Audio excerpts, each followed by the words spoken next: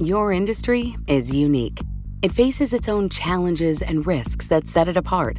That means choosing just any insurance company just won't cut it. At The Hartford, we take pride in knowing the ins and outs of your industry and help provide solutions that suit how you do business. From liability and property insurance to workers' comp and more. At The Hartford, we don't just talk about specialization, we live it. Learn how The Hartford can help your business at thehartford.com. You know success when you see it. Or you think you do. The people in the spotlight. But what about those small business masterminds who succeed at making their money work harder? They do that by having a business bank account with QuickBooks Money, which now earns 5% annual percentage yield. Making your money work as hard as you do?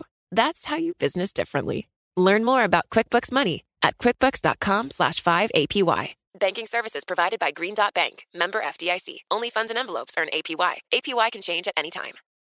Collaborate for a greener future at the Bloomberg Green Festival, a groundbreaking celebration of the thinkers, doers, and innovators leading the way. From design and culture to technology, science, and entertainment. Hear from inspirational speakers and immerse yourself in climate solutions. July 10th through 13th in Seattle. Title sponsor, Amazon. Official airline, Alaska Airlines. Get 20% off using promo code Radio20 at BloombergLive.com/Green Festival. You're listening to Bloomberg Law with June Grosso from Bloomberg Radio. The Supreme Court has blocked House Democrats from getting access to confidential materials from special counsel Robert Mueller's Russia investigation for now, granting a request from President Trump's administration. The order raises new doubts about whether Democrats will see that information anytime soon. Joining me is Greg Stohr, Bloomberg News Supreme Court reporter. So, Greg, explain what this is all about. Well, this is about the Mueller report that was released more than a year ago with big parts of it redacted and with a lot of the underlying grand jury material not made available to members of Congress or the public for that matter. And because the Mueller report left a lot of unanswered questions, for example, he did not decide whether or not the president committed obstruction of justice. He said that since it's the Justice Department policy that the president can't be indicted while in office, I'm not going to reach that conclusion. And he sort of left the ball in Congress's court. And what this is Congress saying, okay, to make that determination, we need to see all the information, including the grand jury materials. So what are the arguments against that? Isn't there case law? I mean, I'm thinking of the Nixon case where the underlying documents were revealed. Yeah, this is actually a pretty technical question. It has to do with the federal rules of criminal procedure. And they say that a federal district judge can release grand jury material. Grand jury material is generally secret. The judge can release that for a judicial proceeding.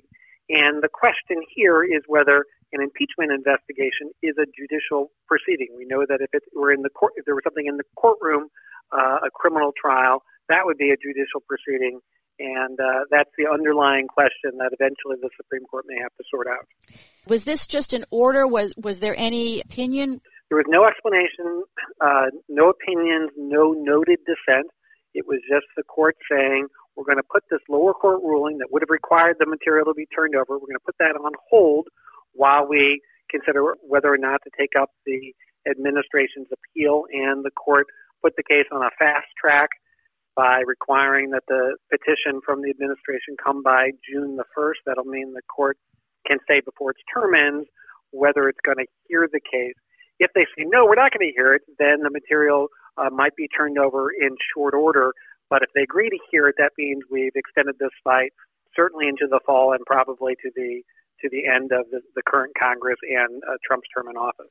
What do the lower courts say about this? Well, the lower court said that the material has to be turned over. They said that the impeachment is a judicial proceeding under the Federal Rules of Criminal Procedure, and had the Supreme Court not intervened, the material would have had to have been turned over in very short order. The lower courts had set up a couple tracks. There was the first two categories of material, including the stuff that is redacted in the report itself, and the underlying grand jury materials would have to be turned over right away. And the lower courts left open the possibility that later stuff could be turned over if the House Judiciary Committee showed a particular need for it. Since we went through an impeachment proceeding already, if this comes to the court on the merits, might the court look at this skeptically? Are the Democrats really looking into yet another impeachment proceeding after the conclusion of the last one? Yeah, that's one of the arguments that the Trump administration, Solicitor General Francisco, are making, which is that, we've already had impeachment. That's over, and, this is just a continual investigation. The counter-argument to that is the Judiciary Committee requested this material before the impeachment actually happened. And, of course, the president was impeached on completely separate charges involving strong-arming the Ukrainian government to do something that would help him politically. So, the counter is, well, hey, the only reason that we can't consider this material in the Mueller report as part of that impeachment is because you dragged out this fight for more than a year. So people who saw the headlines on this saw this as a possible indication of what the Supreme Court might do on the Trump subpoena cases. Is there any correlation? Well, that's always a fair inference, if only because when the court takes on a stay application, which is what this is, one of the things they look at, one of the factors is how likely are we to agree to hear the case and overturn the lower court decision. So that's something the court was supposed to take into account when it decided to issue this stay. And given that this is a relatively conservative court, one that has sided with the Trump administration on a number of big issues, there's certainly reason for Democrats to worry that they will never see these documents, at least while Donald Trump is president. Let's talk now about the first case that came before the Supreme Court involving COVID-19. So this was a case involving inmates at a Texas prison for older inmates. And the two men who were pressing the case are ages 69 and 73. And they say that the facility has not done nearly enough to protect us from the coronavirus. And they got a federal district judge to issue an injunction requiring the prison to take a lot of very specific steps, including things like cleaning schedules and making hand sanitizer available. And a federal appeals court then blocked that lower court ruling. And the Supreme Court then said, we are not going to disturb that appeals court decision. We're not going to reinstate the judge's order. We're going to let the litigation go forward without any court-ordered requirements on this prison. So, Greg, a federal appeals court had blocked the judge's order while the case was on appeal. Was that based on specific facts? Because the prison was saying that they were doing a lot already. Yeah, that was part of what the appeals court said, and the district judge's instructions to the prison were very, very detailed, and so the argument from Texas officials was always, hey, we are taking most of these steps already. We don't need court supervision on the details of this. Certainly not on this sort of emergency basis. So now there was no dissent, but Justice Sonia Sotomayor, joined by Justice Ruth Bader Ginsburg, wrote something that sounded a little bit like a dissent. Yeah, it was not a dissent. She said that there's a really high standard to intervene at this stage, and we didn't quite reach that, but she said there were, quote, disturbing allegations that the prison had not taken seriously enough the threat, and she talked about things like one inmate who had died, and she said that there were indications that the prison hadn't moved nearly quickly enough to isolate that person, even after he had died of coronavirus. And she pointed to other indications that the prison hadn't actually done anything to improve its cleaning protocols there. And she's just joined by Justice Ruth Bader Ginsburg, only the two of them. As you said, it wasn't technically a dissent, but it was certainly casting a skeptical eye. Have those two justices been uniting in several opinions lately, or is it just my imagination?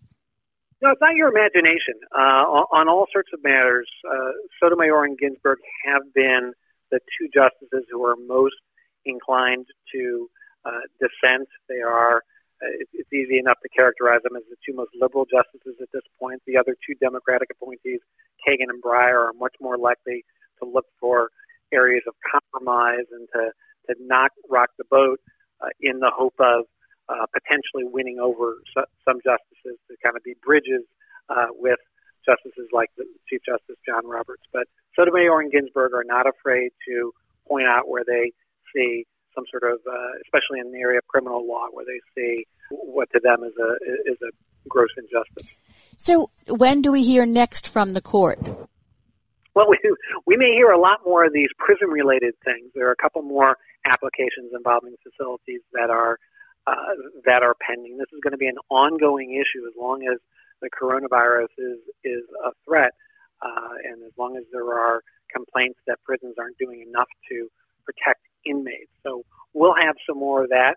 We should also have the Supreme Court coming back next week with more orders and opinions. One of the big things we are waiting to hear is whether they're going to take up a new Second Amendment case. If you recall, they recently dropped this case involving handgun transportation restrictions in New York City. Now they've got some much bigger Second Amendment issues, and there are a lot of indications that they will take one of those cases up.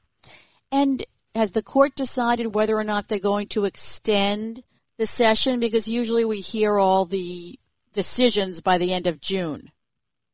Yeah, they haven't said anything. It's reasonable to speculate that they will, given how late those telephone arguments took place. Usually the court hears its last arguments in April. Those arguments were heard in May, and of course they included some really big and potentially complicated issues like the subpoenas for the president's financial information. And of course the justices, like the rest of us, have seen their summer plans scuttled, so we don't have to imagine that they are rushing to get out of town so they can get to their overseas teaching gigs or to attend some judicial conference. They're probably going to be here, so I would not be surprised if we go well into July this year.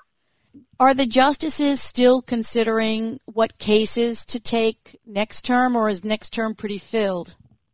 No, it's not filled yet. They have more than they usually do in around about this time of year, because they had a number of cases that were originally scheduled to be argued this term and now will be heard next term. But they've got plenty of room, and we can expect there are a lot of big issues coming along that they will probably be inclined to take up. So have you gotten any feedback about how the oral arguments went? Is anyone talking about them and saying, oh, they went really well, we should do this again next year? Well, they may do them again next year if they decide it's not safe to have arguments in the courtroom again. The court has not given us any indication whether they are going to go back to their normal procedures when they return in October.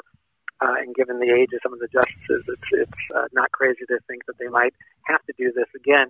In terms of the arguments themselves, I think there were mixed views. In some senses, it was a rather dignified session. There was not a whole lot of talking over one another. There were some probing questions, and lawyers had a chance to answer. On the other hand, there was this phenomenon where John Roberts, the Chief Justice, was constantly having to interrupt a lawyer who was answering one justice's question to say, okay, it's time for another justice to ask a question. And there were a number of people who think that the conversation was cut off prematurely in a number of places. Thanks for being on Bloomberg Law, Greg, as always. That's Bloomberg News Supreme Court reporter Greg Stohr. The court will be issuing orders on Tuesday of next week, but no opinions are expected next week. Your industry is unique. It faces its own challenges and risks that set it apart. That means choosing just any insurance company just won't cut it. You need a company with extensive experience in specialized insurance. At The Hartford, we take pride in knowing the ins and outs of your industry and helping provide coverage that suits your needs. The Hartford offers insurance solutions that help mid to large-sized businesses like yours effectively manage risk, from liability and property insurance to workers' comp and more. With extensive experience in underwriting, risk engineering services, and claims, The Hartford goes beyond the expected to deliver innovative, customizable solutions and service that your industry, that your business demands. At The Hartford, we don't just talk about specialization, we live it. Learn how The Hartford can help your business at thehartford.com. Hi, I'm Ron Kraszewski, Chairman and CEO of Stifel Financial Advisors. If you're not growing your practice, you're losing market share. Stifel is a growing, entrepreneurial, advisor-centric firm built for successful advisors like you. Imagine having the resources of the largest wirehouses and the support of the boutique shops, but none of the bureaucracy to get in the way of you serving your clients. At Stifel, it's your business, your book, your clients. I always tell the advisors we're recruiting, I want you to come to Stifel and double or triple your business. Most of them laugh and shake their heads, but I'm serious. Don't take it from me. Take it from Stifel's #1 finish in J.D. Power's 2023 U.S. Financial Advisor Satisfaction Study. So, there's a reason why 148 financial advisors joined Stifel last year. Come join us and find out why Stifel is the firm where success meets success. Visit www.choosestifel.com. Stifel Nicholas and Company Incorporated, member SIPC and NYSE. You know success when you see it. Or you think you do. The people in the spotlight. Athletes, actors, artists. But what about the people behind the scenes? You know, the ones who make it all happen. The lighting engineers, the sideline photographers, the caterers. They're small business masterminds. And if there's one thing they have in common, it's making their money work harder. That's why they have a business bank account with QuickBooks Money, where they are now earning a generous 5% annual percentage yield. Yes, 5% APY. Making your money work as hard as you do? That's how you business differently. Learn more about QuickBooks Money at quickbooks.com/5APY. Banking services provided by Green Dot Bank, member FDIC. Only funds and envelopes earn APY. APY can change at any time. Johnson & Johnson's decision to phase out the talc-based version of its iconic baby powder may signal the company is preparing for a global settlement of almost 20,000 pending claims over allegations the product causes cancer. My guest is Carl Tobias, a professor at the University of Richmond Law School. For 6 years, J&J has been involved in litigation over its iconic baby powder. The company says the decision to phase it out is a commercial decision. But what effect does it have on the pending litigation? Well, I think most people who are close to litigation believe that there now will be some type of substantial global settlement of all the cases. I believe there's something like nearly 20,000 cases around the country that have been filed, many in an MDL, but very few have gone to trial and some have been settled. But I think this is a signal or even an admission against interest by the company that these cases are going to be difficult to try, and they've lost a number of them with very substantial verdicts. And so J&J has a reputation for litigating very hard in these situations, but I think this is a sign that now these cases will settle. And so I think that's the signal that we see from that decision.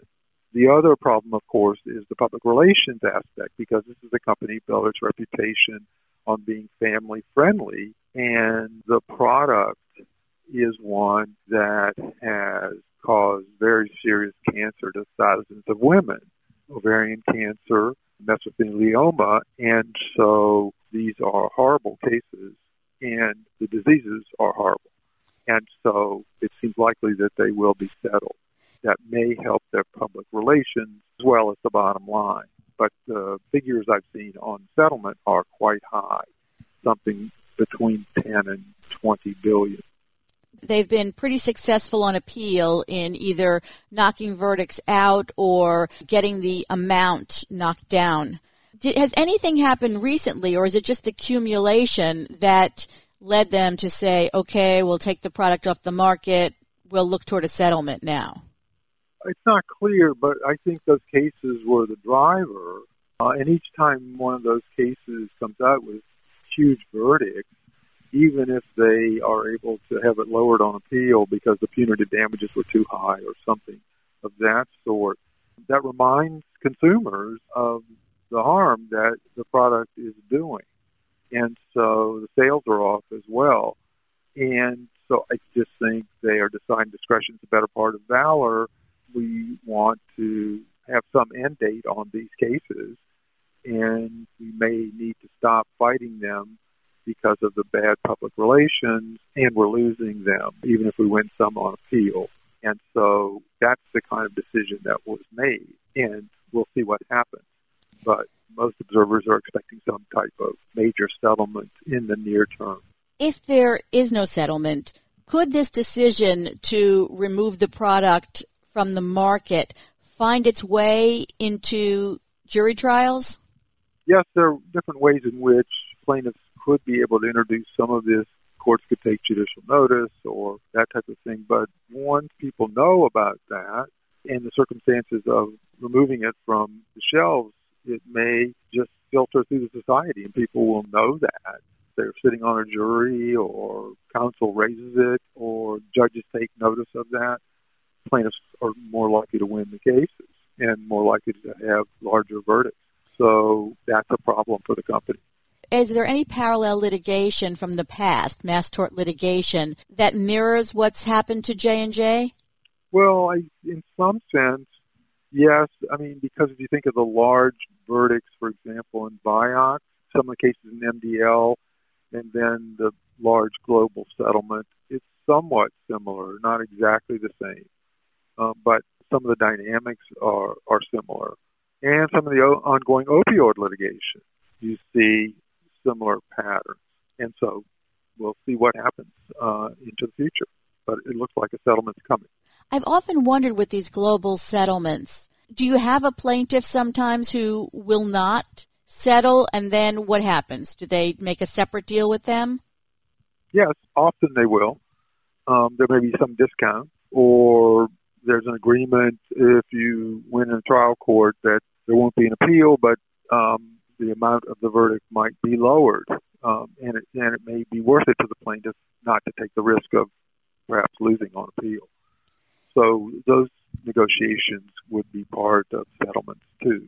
A J&J spokeswoman said the decision to phase out the product has no impact on their legal position.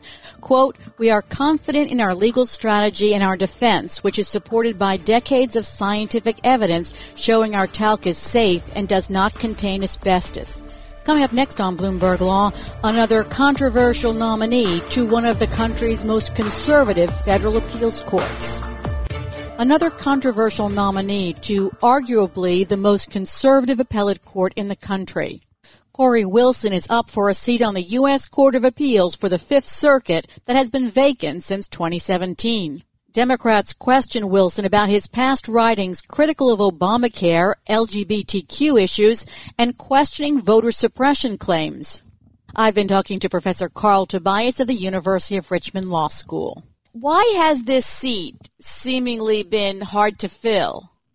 Well, Judge Ozerden, the judge from the Southern District of Mississippi, who was Trump's first nominee for the vacancy that has been open for a couple of years now, since Grady Jolly took senior status, wasn't sufficiently conservative for the Senate Judiciary Committee, especially Senator Cruz and Senator Hawley from Missouri. And so they suggested they would not vote for him, and so he wasn't going to come out of committee. And so finally his name was withdrawn. And now they have taken Judge Wilson, who's on the appellate court in Mississippi, nominated for the Southern District, and moved him up as the nominee for the Fifth Circuit. And so he had a hearing on Wednesday. What I'm curious about is he has been sitting as a judge for about a year on a state court. And similarly, we had Justin Walker, who's been sitting about a year on a district court. Why are they moving these judicial nominees who haven't had that much experience up to the circuit courts when there are so many others available who have more experience? Well, I think the answer is we're coming to the end of the administration, and they want to be certain that they fill every vacancy available, especially on the important appeals courts like the Fifth Circuit and D.C. Circuit. And, for example, with Walker, he was confirmed for the district, served for 5 months, 6 months in the Western District of Kentucky, I think 15 months for Wilson in the appellate court in Mississippi. And basically, they've been through most of the process, at least for Wilson. And, of course, Walker was confirmed by the Senate. And so that makes it easier and quicker. All the background work has already been done by FBI, the committee, members of the committee. And so it shortens the time period. And they also have views that are congenial with those politically of members of the Senate. For example, as Senator Durbin pointed out yesterday, both Walker and Wilson vociferously opposed Obamacare before they were nominated. And so many Democrats, especially Durbin, were concerned that instead of addressing the pandemic, the committee was bringing forward people who seem staunchly opposed to the ACA. Some critics say that they were nominated specifically because of their hostility to Obamacare.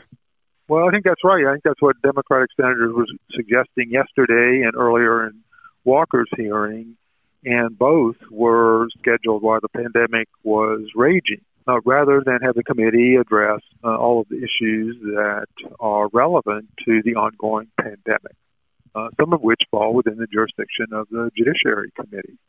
And so it seems as if the Republican majority has a pin ear on what's actually happening. So that's what seems so striking, and I think ironic was the word used by Senator Durbin yesterday. It also strikes me that in Wilson, they've picked someone who has engaged in a lot of inflammatory rhetoric, from calling President Barack Obama king to joining in the Crooked Hillary kinds of attacks. It seems like he has more inflammatory rhetoric than most judicial nominees. That's correct. And though a number of Trump nominees have used similar rhetoric, especially during the Obama years. But Wilson excused all of that by saying, I understand the difference in the role of being a judge and being a legislator. He was elected to the Mississippi State House and then appointed to the Intermediate Court of Appeals last year. And he's just saying, my role as a judge is completely different than my role as a commentator or even as a legislator. Those issues are now settled for courts to apply that precedent faithfully, and I would do so. Those are direct quotes from him. Senator Graham said something like to the Democrats, why are you investigating his views here? Of course we're going to choose people who match our views. When you get in power, you choose people who match your views. Does that belie this notion that these judges are going to apply the law as written, interpret the law as written, without any regard, as this judge kept saying, to their personal views? Well, the Democrats think that that's precisely why these nominees are being chosen. And we've talked before about the Federalist Society and its role. And so it's a matter of who you believe. But the process is so hyper-partisan, and the nominees themselves have been so partisan in their criticisms that it's troubling what they have said before they went on the bench. And Democrats, I think, appropriately raise the question of temperament. If you engage in personal attacks on high-ranking officials in the other party whom you oppose, what kind of temperament would you have on the bench? And, of course, Democrats keep asking the judicial nominees whether they can put aside their preconceived notions and avoid making policy judgments on the bench. And, of course, they say, of course I can do that. But it hasn't really shown up in their decisions once they are on the bench. And so Democrats are dubious and have expressed that view. And so we'll see. I expect we'll have another party line vote on Wilson when they return in June, as they will for Walker. Trump has appointed 5 judges already to the Fifth Circuit. Isn't that a large number for one circuit in a 3-year period? How did they have so many vacancies? Well, it is a pretty large number. I believe there are 18 or so active judges on that court. But at least as to the Texas vacancies, there were very long vacancies in 2 of the seats that are allocated to Texas. And the home state senators, Cornyn and Cruz, failed to cooperate with the White House in recommending people for those 2 vacancies for years. So they held them open. And then a third one was someone on the court from Texas who was appointed ambassador to a country in South America, and he retired. And so those 3 vacancies were filled. And in Louisiana, there were a couple of vacancies, and those were filled by Trump. So that's the answer. And then there's this 6th vacancy where Judge Jolly took senior status a couple years ago. The Fifth Circuit is already considered the most conservative circuit in the country.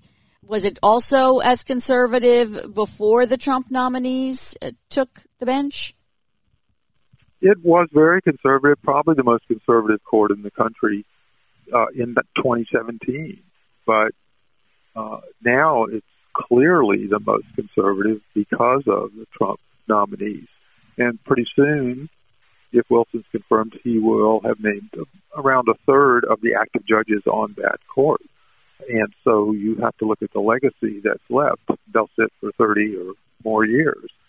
So you're replacing people in their 60s, 70s with people who are in their 40s. McConnell, how is he moving these judges through during the pandemic? Are there any problems that the pandemic has raised for him? Well, for both the Walker hearing and the Wilson hearing, there were only those individual circuit nominees before the committee. And typically before the pandemic, there would be a circuit judge nominee and 3 or 4 district nominees. So again, they're emphasizing the appellate nominees and de-emphasizing the district nominees, even though they're 20 or 30 awaiting hearing. So I don't know what they'll do. Hopefully that would pick up in June and July, but we'll see, because there's July 4th week and then August recess. So McConnell may have them work in August, but they're pretty far behind on the district nominees. On the other hand, 3 nominees came forward for confirmation votes, and all 3 were easily confirmed. 2 for emergency vacancies, and on the Monday they come back, there'll be a cloture vote on a 4th person. 3 of the 4 are from red states, which is continuing a pattern. And so that's kind of where the status is. There are presently 71 district vacancies nationwide, so that's lower than it has been for some time, and I think 42 or 43 emergency vacancies, and that's better than it has been. But still, there's a long way to go. Thanks, Carl. That's Carl Tobias of the University of Richmond Law School. And that's it for this edition of Bloomberg Law. I'm June Grosso. Thanks so much for listening. And remember to tune into the Bloomberg Law Show weeknights at 10 p.m. Eastern, right here on Bloomberg Radio. Your industry is unique. It faces its own challenges and risks that set it apart. That means choosing just any insurance company just won't cut it. At The Hartford, we take pride in knowing the ins and outs of your industry and help provide solutions that suit how you do business. From liability and property insurance to workers' comp and more. At The Hartford, we don't just talk about specialization, we live it. Learn how The Hartford can help your business at thehartford.com. Collaborate for a greener future at the Bloomberg Green Festival, a groundbreaking celebration of the thinkers, doers, and innovators leading the way. From design and culture to technology, science, and entertainment. Hear from inspirational speakers and immerse yourself in climate solutions. July 10th through 13th in Seattle. Title sponsor, Amazon. Official airline, Alaska Airlines. Get 20% off using promo code radio20 at BloombergLive.com/Green Festival.